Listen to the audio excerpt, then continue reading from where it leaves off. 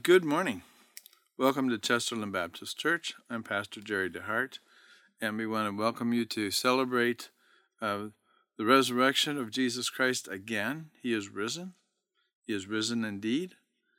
And as we think about coming together for worship, I'm mindful of what Peter said in 1 Peter 1:3.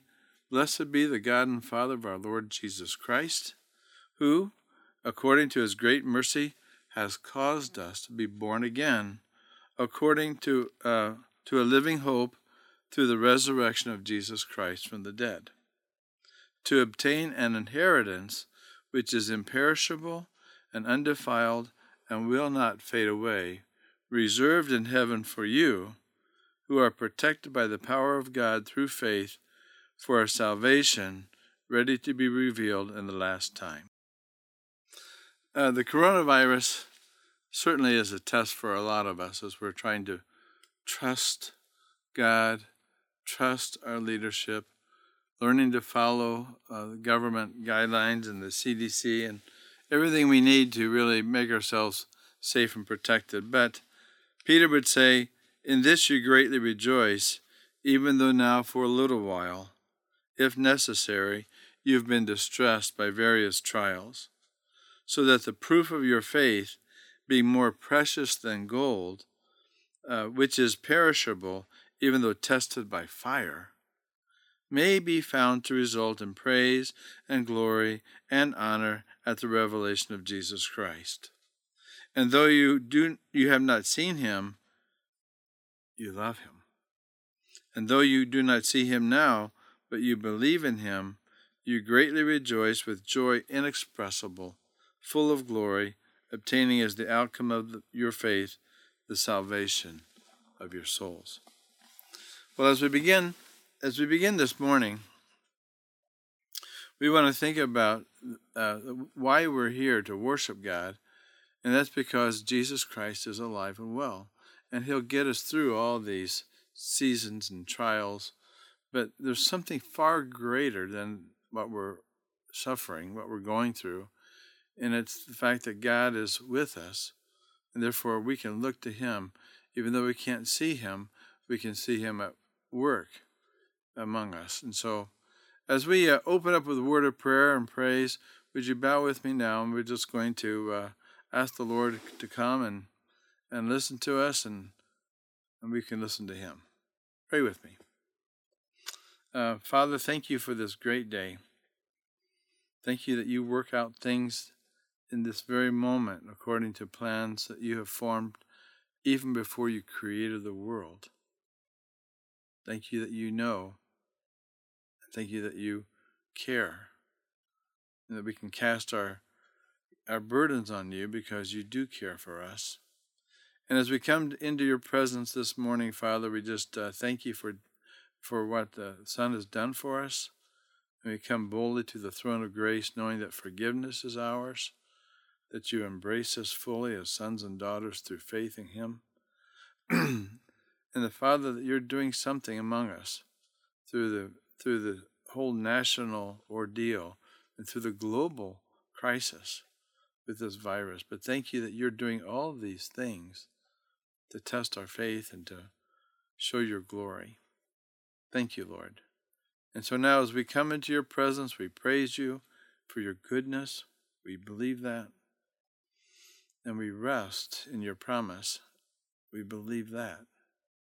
But knowing that you are risen and you're seated at the right hand of the Father, interceding for us now, we believe that. So, Father, as we turn to you, would you turn to us and open our hearts and open your word, and we look to you in Jesus' name. Amen. Amen. All right. The sermon title this morning is called Unstoppable. It's unstoppable because as I was thinking about what we're doing in the book of Acts and what Paul went through in his own personal story and journey, you begin to realize that God is always pushing us through, pushing the limit, pushing us into territories that he wants us to go, and getting us out of things that lead us away from the knowledge of him. And so Paul would say in Philippians 3, 8 through 10, "But whatever things were gained to me, those things I have counted as loss for the sake of Christ. More than that, I count all things to be lost in view of the surpassing value of knowing Christ Jesus, my Lord, for whom I have suffered the loss of all things, and count them but rubbish, so that I may gain Christ, and may be found in him, not having a righteousness of my own derived from the law, but that which is through faith in Christ, the righteousness which comes from God on the basis of faith, that I might know him, and the power of his resurrection, and the fellowship of his sufferings, being conformed to his death, in order that I may attain to the resurrection from the dead." And so here you have Paul moving away from his old lifestyle into a new lifestyle of a relationship that's intimate with God. So as you begin to think about what this resurrection means, if I were to use one word, it would be the word movement, an unstoppable movement, because Aslan is on the move. The Lion of Judah, as C.S. Lewis would say, Aslan is on the move. So is the Holy Spirit. So as we get into the book of Acts this morning, I want you to keep an eye on what God is doing to move people into the kingdom of God, into the power of the resurrection, into that relationship where they know Christ better and better. So I'm going to do this topsy-turvy. I'm going to start with the end of the passage in Acts 12:24 and give you this one verse to lead us into the story. Acts 12:24. "But the word of God continued to spread and flourish."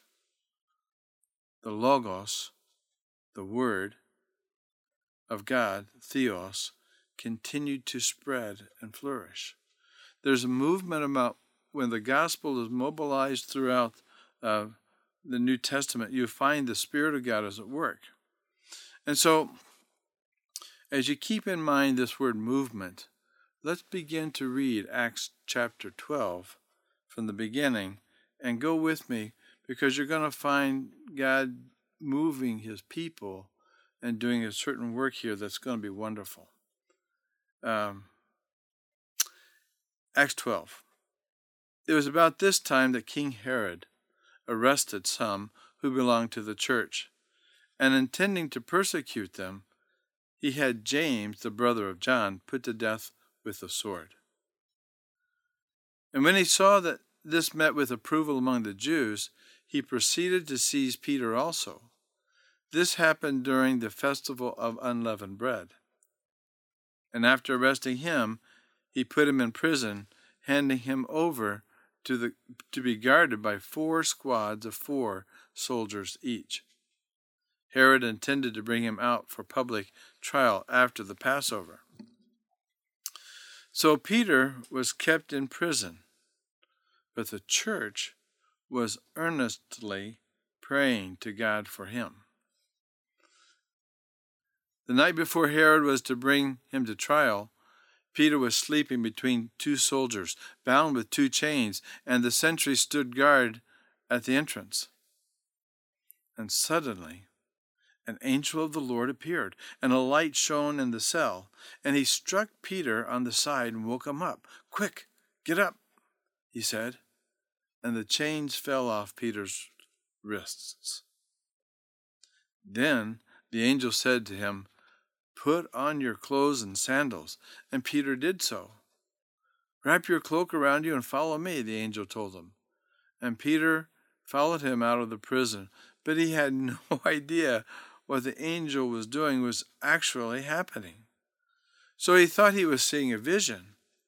And so they passed through the first and the second guards, and they came to the iron gate leading to the city, and it opened up for them by itself, and they went through it. When they had walked the length of one street, suddenly the angel left him. Then Peter came to himself, and he said, "Now I know without a doubt that the Lord has sent his angel and rescued me from Herod's clutches and from everything the Jewish people were hoping would happen." And when this had dawned on him, he went to the house of Mary, the mother of John, also called Mark, where many people had gathered and were praying. So Peter knocked at the outside entrance, and a servant girl named Rhoda came to answer the door. And when she recognized Peter's voice, she was so overjoyed, she ran back without opening it and exclaimed, "Peter is at the door." "You're out of your mind," they told her. But when she kept insisting it was so, they said, "Well, it must be his angel."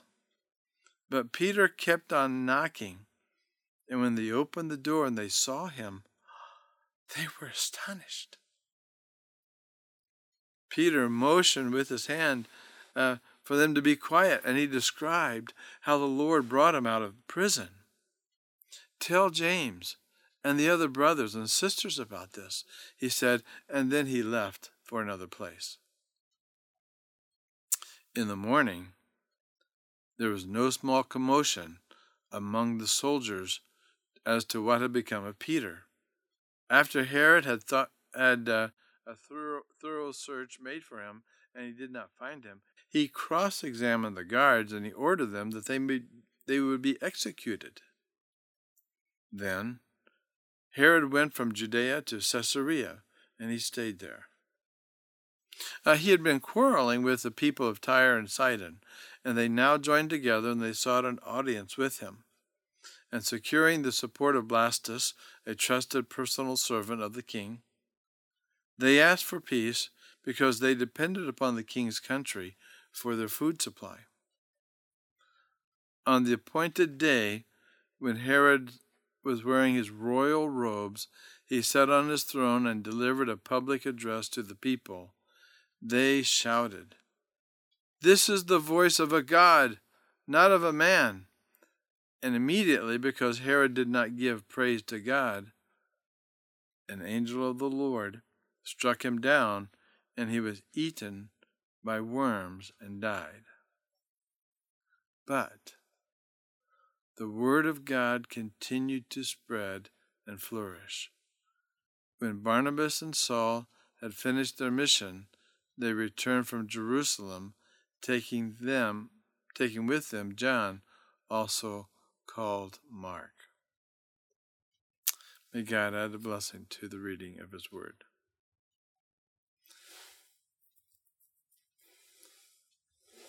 I don't know about you.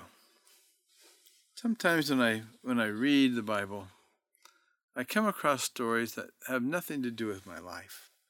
And I'm thinking, what do I do with this? How do I read this passage?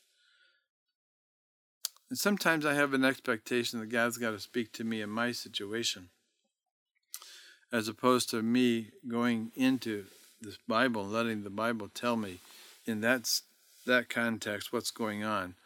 So as I get into this passage, I was with a friend this week who was actually not in prison and not in a situation anywhere near this, but he had fallen off the wagon and been drinking again and had some real problems. And he asked me, he said, where's the power of the resurrection? I don't get it. And then I told him about Acts and what I was learning. He said, well, that's like me. I'm like Peter, and I want God to take my chains of alcohol off of me. And as I began to share with him, I said, this passage isn't about that. Can you read into the Bible your own personal situation and expect God to remove the chains from you? Well, I'm saying if you read this passage that way, you're really missing the point of the passage, and you're distorting what the Holy Spirit wants you to get. So I don't want you to start with where you are. Let's go back and start with what the Bible is saying and bring the meaning out towards us so that we can apply it. And what I mean by that is, a couple of weeks ago, I talked about reading the Bible with a man-centered approach as opposed to having a God-centered approach, that we think about Joshua fought the battle of Jericho. Well, it wasn't Joshua that fought. It was God gave Joshua the strength to fight the battle of Jericho. And so when we say David and Goliath, we talk about a man-centered approach. And as we get into the story, there are stories about people, but I don't want you to focus on what the people are doing. I want you to focus on what God is doing, because Aslan is on the move. The Holy Spirit is on the move. If you focus on people, and this passage is a lot about people, but I want you to keep your eye on what the Holy Spirit is doing. There are basically three people that we're going to look at: Herod, James, and Peter. And then you've got the body of Christ that's praying in the background. But these are the three guys I want to focus on. And I want to look at the lessons that the Holy Spirit wants us to learn from these guys, because if he can work in these men, whatever particular issues that are going on for us, just know that God can move in your life likewise as well. But we're going to talk about Herod Agrippa, James the son of Zebedee, and the Apostle Peter. Keeping in mind that we are under a tutor, we are under a master teacher, and that the way we see things is the way he sees things. And therefore, as Luke 6:40, as Jesus would say, that a student is not above his teacher, but everyone, after he's been fully trained, will be like their teacher. We want to think like Christ and think like what the Spirit of God is doing in the body of Christ. When I was a young, still am young, and when I was a young Christian, I met a man at a conference named Francis Schaeffer. And Francis Schaeffer was a Presbyterian pastor who became an author and influenced my life through his works. But I remember in 1976 or so, in Indianapolis, Francis Schaeffer came over, and he shared his personal concerns about the church, because what was happening in his world, as he understood and as he thought it, was that the church had become more man-centered, and that he became more disillusioned and cynical, almost to the point of almost giving up his faith. And I remember in a talk from in Indianapolis, the phrase, which is a Schaefferism, is that the church was aping the world. And I didn't understand that because I was a young believer.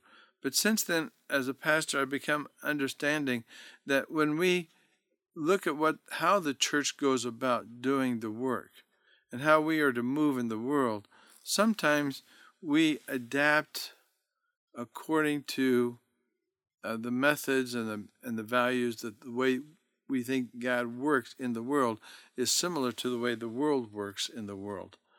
And we have become more of a society, as Donald Bloch would say, where the humanist idea of happiness or interior well-being was incorporated into the Christian faith without any drastic modification, so that religion was given a decidedly anthropocentric orientation, a man-centeredness. Now, it is generally acknowledged that much popular religion is both conservative and liberal theology, is narcissistic, egocentric, focusing on our inner feelings and purely on personal hopes and goals. So when it comes to talking about God, God is necessary to help people attain the desires of their hearts to find perfect happiness. Some even make the object of religion sound like capitalist consumerism, acquiring the goods in this life. But is prosperity an inevitable concomitant of true faith? Do they go together? Well, if you look at what we're finding happening in the church, we find that celebrityism, convenience, questionable market techniques, questionable morality, the bigger is better mentality, consumer mentality, and entertainment value versus what Schaeffer was talking about, to have a high regard for truth and practice of the Lordship of Jesus Christ, both in content and methodologies. And so when you find that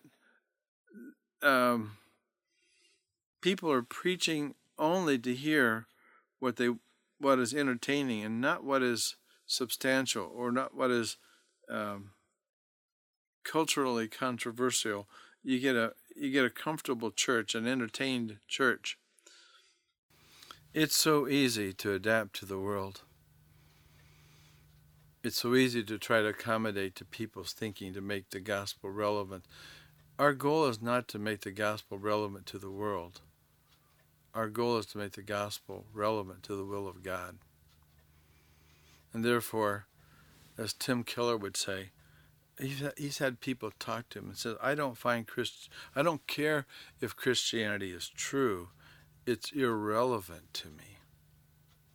And therefore try to marketing the gospel to be to appeal to people on the basis of argument or personal needs. But what he would go on to say, what Tim Keller was trying to teach us is, what I want you to see is what Christianity offers, so that you would think, if I understand what this God is saying, doing, this would really be great if it were true. And so you start with the offer of Christ and what he does for you, and then you move into the issues about, is it true for you?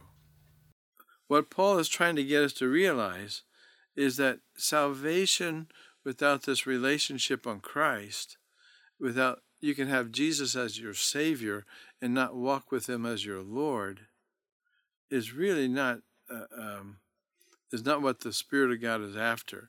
So Paul would say to us, as you have received Christ Jesus the Lord, continue to live your lives in him, rooted and being built up in him, strengthened in the faith as you were taught, and overflowing with thankfulness. And see to it that no one takes you captive through the hollow and deceptive philosophy which depends upon human tradition and the elemental spiritual forces of this world rather than on Christ. Well, all that to say is that when God wants to do something to move people, he's going to move the gospel through men, because men and women of God are God's methods. That's what E.M. Bounds would say. And the church is looking for better methods, and God is looking for better men, because spiritual work is taxing work, and men are loath to do it. Well, when you come to the New Testament, and you find Paul working, you find Peter working, you find James working, you find what's going on in the book of Acts, you find that the Spirit of God is going to be working not according to the world, but according to what the purposes and the plans that God has. And Paul had to rethink his method, his approach to the ministry, and to the mission strategy to reach the people in cooperation with the Holy Spirit. And so I ask, are his conclusions and the example that he gives us for missions still relevant today? If so, what would Paul's ministry look like here in Chesterland, Ohio, or anywhere else we go? I want to look at each of these three guys, and I want to get two lessons from each of them, that we begin to think, how do we cooperate more with the Holy Spirit instead of cooperating more with the world? First, unstoppable Herod. As you get into the story, you find that this man was the same Herod who was after the babies when Jesus was born. He was a narcissistic, dominant, tyrant, implacable kind of man that he would take advantage of any system for his own personal gain. And so there are two lessons we're going to learn from dealing with a guy like Herod. How do you stop someone who's really given fully to his narcissism and his political manipulations, because he's a man of expedience? Things we learn from Herod is that, one, the Holy Spirit has to give us discernment and wisdom to deal with a narcissistic, evil personality. And two, we need courage and conviction to deal when there's persecution from such a person. In the scriptures, we are taught that when it comes to dealing with people, that there are a group of people who would be in this category, as Scott Peck would say. There are people of the lie. There are people fully given to darkness.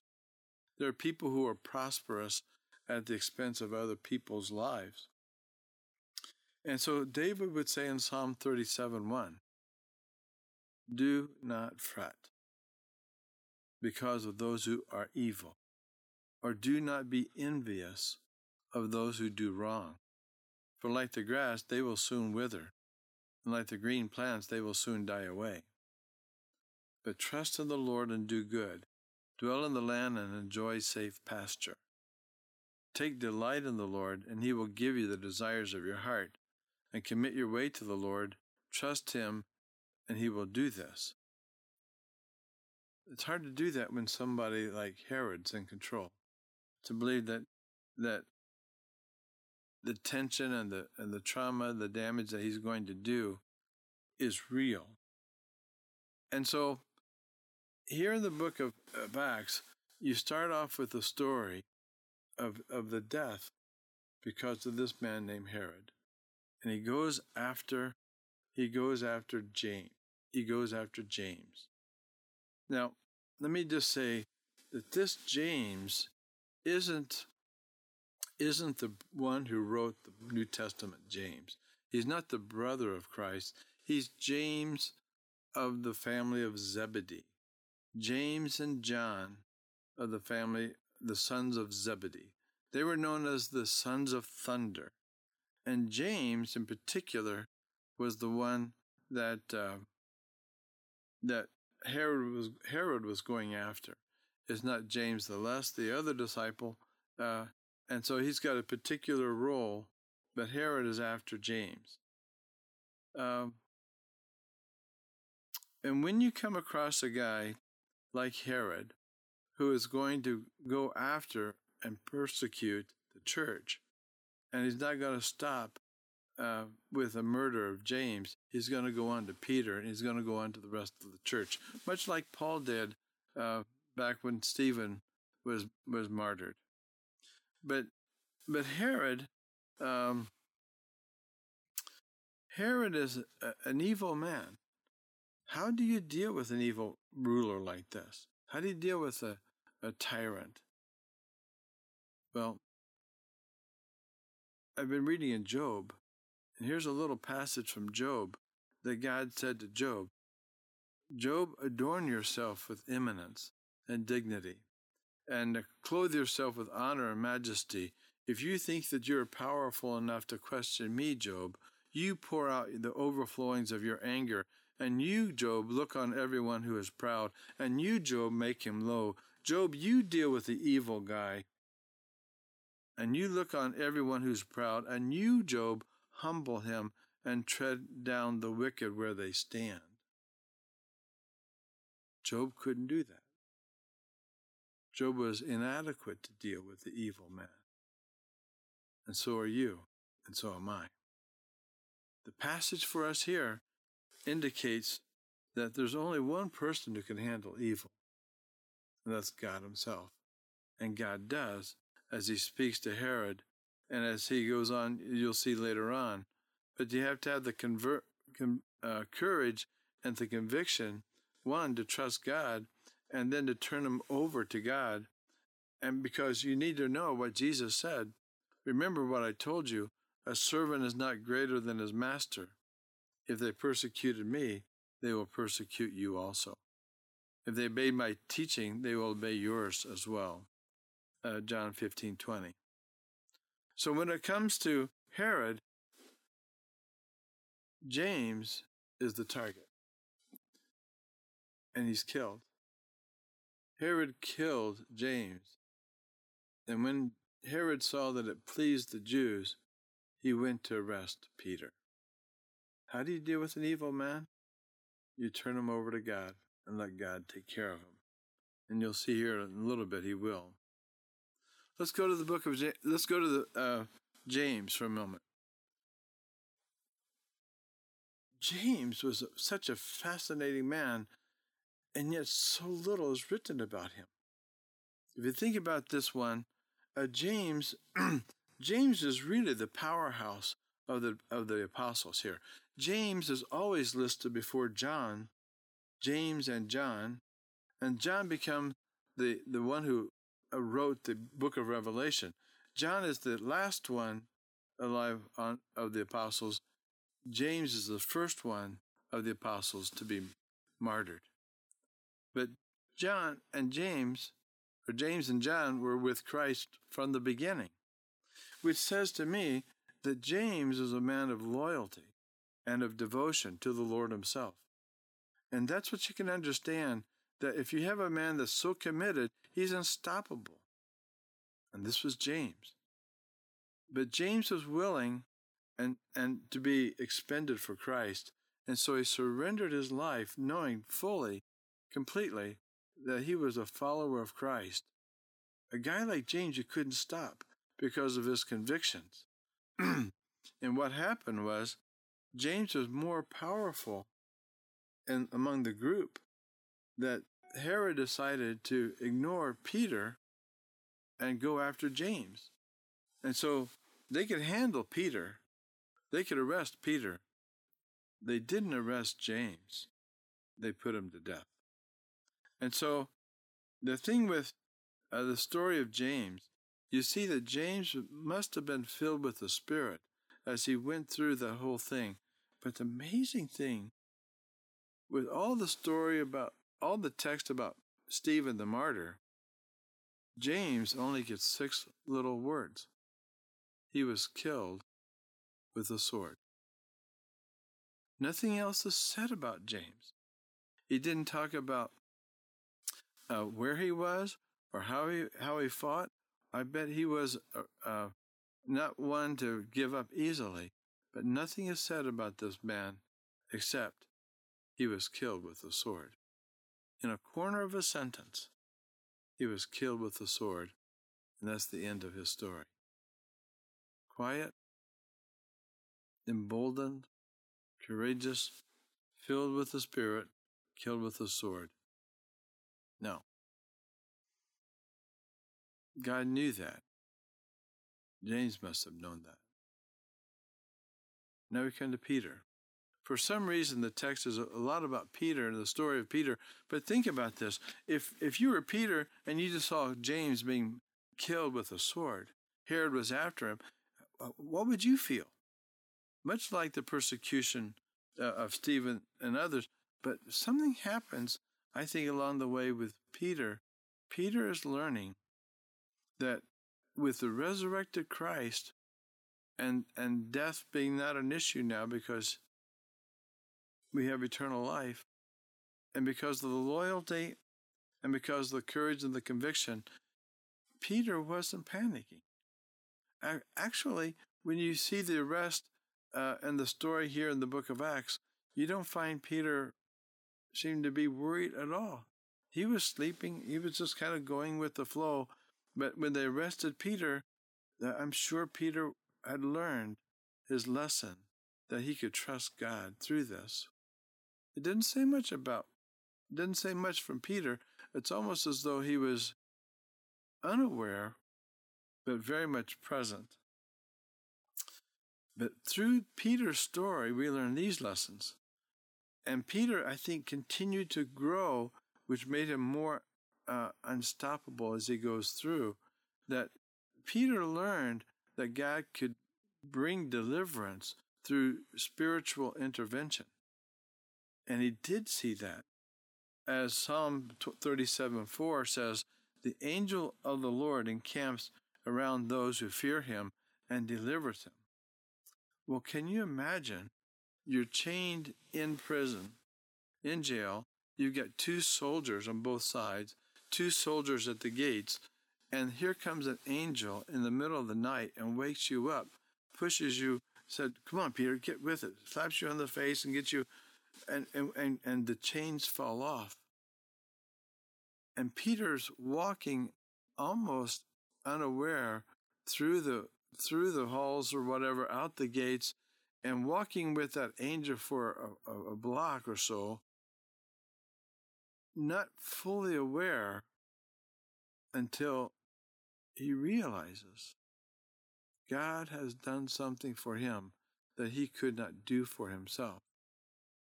Peter was to learn that lesson, that God was going to be with him, fighting his battles all the way through. But when he was standing on that street and the chains were gone and now he was free and he came to, he went home, went to the home of Mary. And what did he find when he was at that home? That they were still in prayer. One of the lessons here in this passage is that the Holy Spirit moves through intercessory prayer. And when the church is praying, the Spirit is moving people, and that's still a lesson for us today. As God moved Peter by the prayers of the people, the Holy Spirit responded and delivered Peter. So Peter was kept in prison, but prayer for him was being made fervently by the church. So these are some lessons for us there. Again, what had happened was, after Peter had been delivered, then we go back to the story of Herod. Herod went from Judea to Caesarea and stayed there, and had been quarreling with the people of Tyre and Sidon. And they joined together and they sought an audience with him. After securing the support of Blastus, a trusted personal servant of the king, they asked for peace because they depended upon the king's country for their food. And it concludes the story where Herod had a political problem, where he had people coming to him from Tyre and Sidon that needed the food. And so because of an economic decision, Herod decided that he was going to have this gathering and he would give this speech. And when he was speaking his public address to the people, they shouted, "This is the voice of a God and not of a man." Immediately, because Herod did not give praise to God, an angel of the Lord struck him down, and he was eaten by worms and died. That's a funny passage for me. But I want you to hear that if the church was earnestly praying for Peter to be released, and God released him, and they were earnestly praying for James, and God didn't release him, I bet they were earnestly praying for Herod. And this was the outcome when the Holy Spirit intervened and finally took out Herod, the obstacle for the church to grow in the area. And because of that, it says in Acts 12:24 that the church of God, then the word of God continued to spread and flourish. Why? Because the work of the Holy Spirit removes the obstacles of his people by prayer. And he moves men to stand up for the gospel, whatever the circumstance. What you see happening is the Spirit of God is moving his people onward and outward in an unstoppable manner. And therefore, Paul and Barnabas would go back to this group and continue to encourage them and strengthen them. Paul would later on to say to the Corinthians, "Therefore, my dear brothers and sisters, stand firm. Let nothing move you. Always give yourselves fully, abounding unstoppably to the work of the Lord, because you know that your labor in the Lord is not in vain." Well, how does that work out in Chesterland Baptist? How does it work out in your life? How does it work out in my life? I think there are things here that God wants us to look at, whether it's understanding that the methods that we use will be aping the world, or the methods we use will be following this immovable, unstoppable Spirit. Men are God's methods, but men filled with the Spirit of God will be the ones that mobilize the gospel. And through them, the Word of God spread throughout the region. May God give you the wisdom and the discernment, the ability to be loyal and faithful, that you would work in such a way that you would see the Spirit of God answering your prayer and make you strong and stand up for Christ. Have a great week.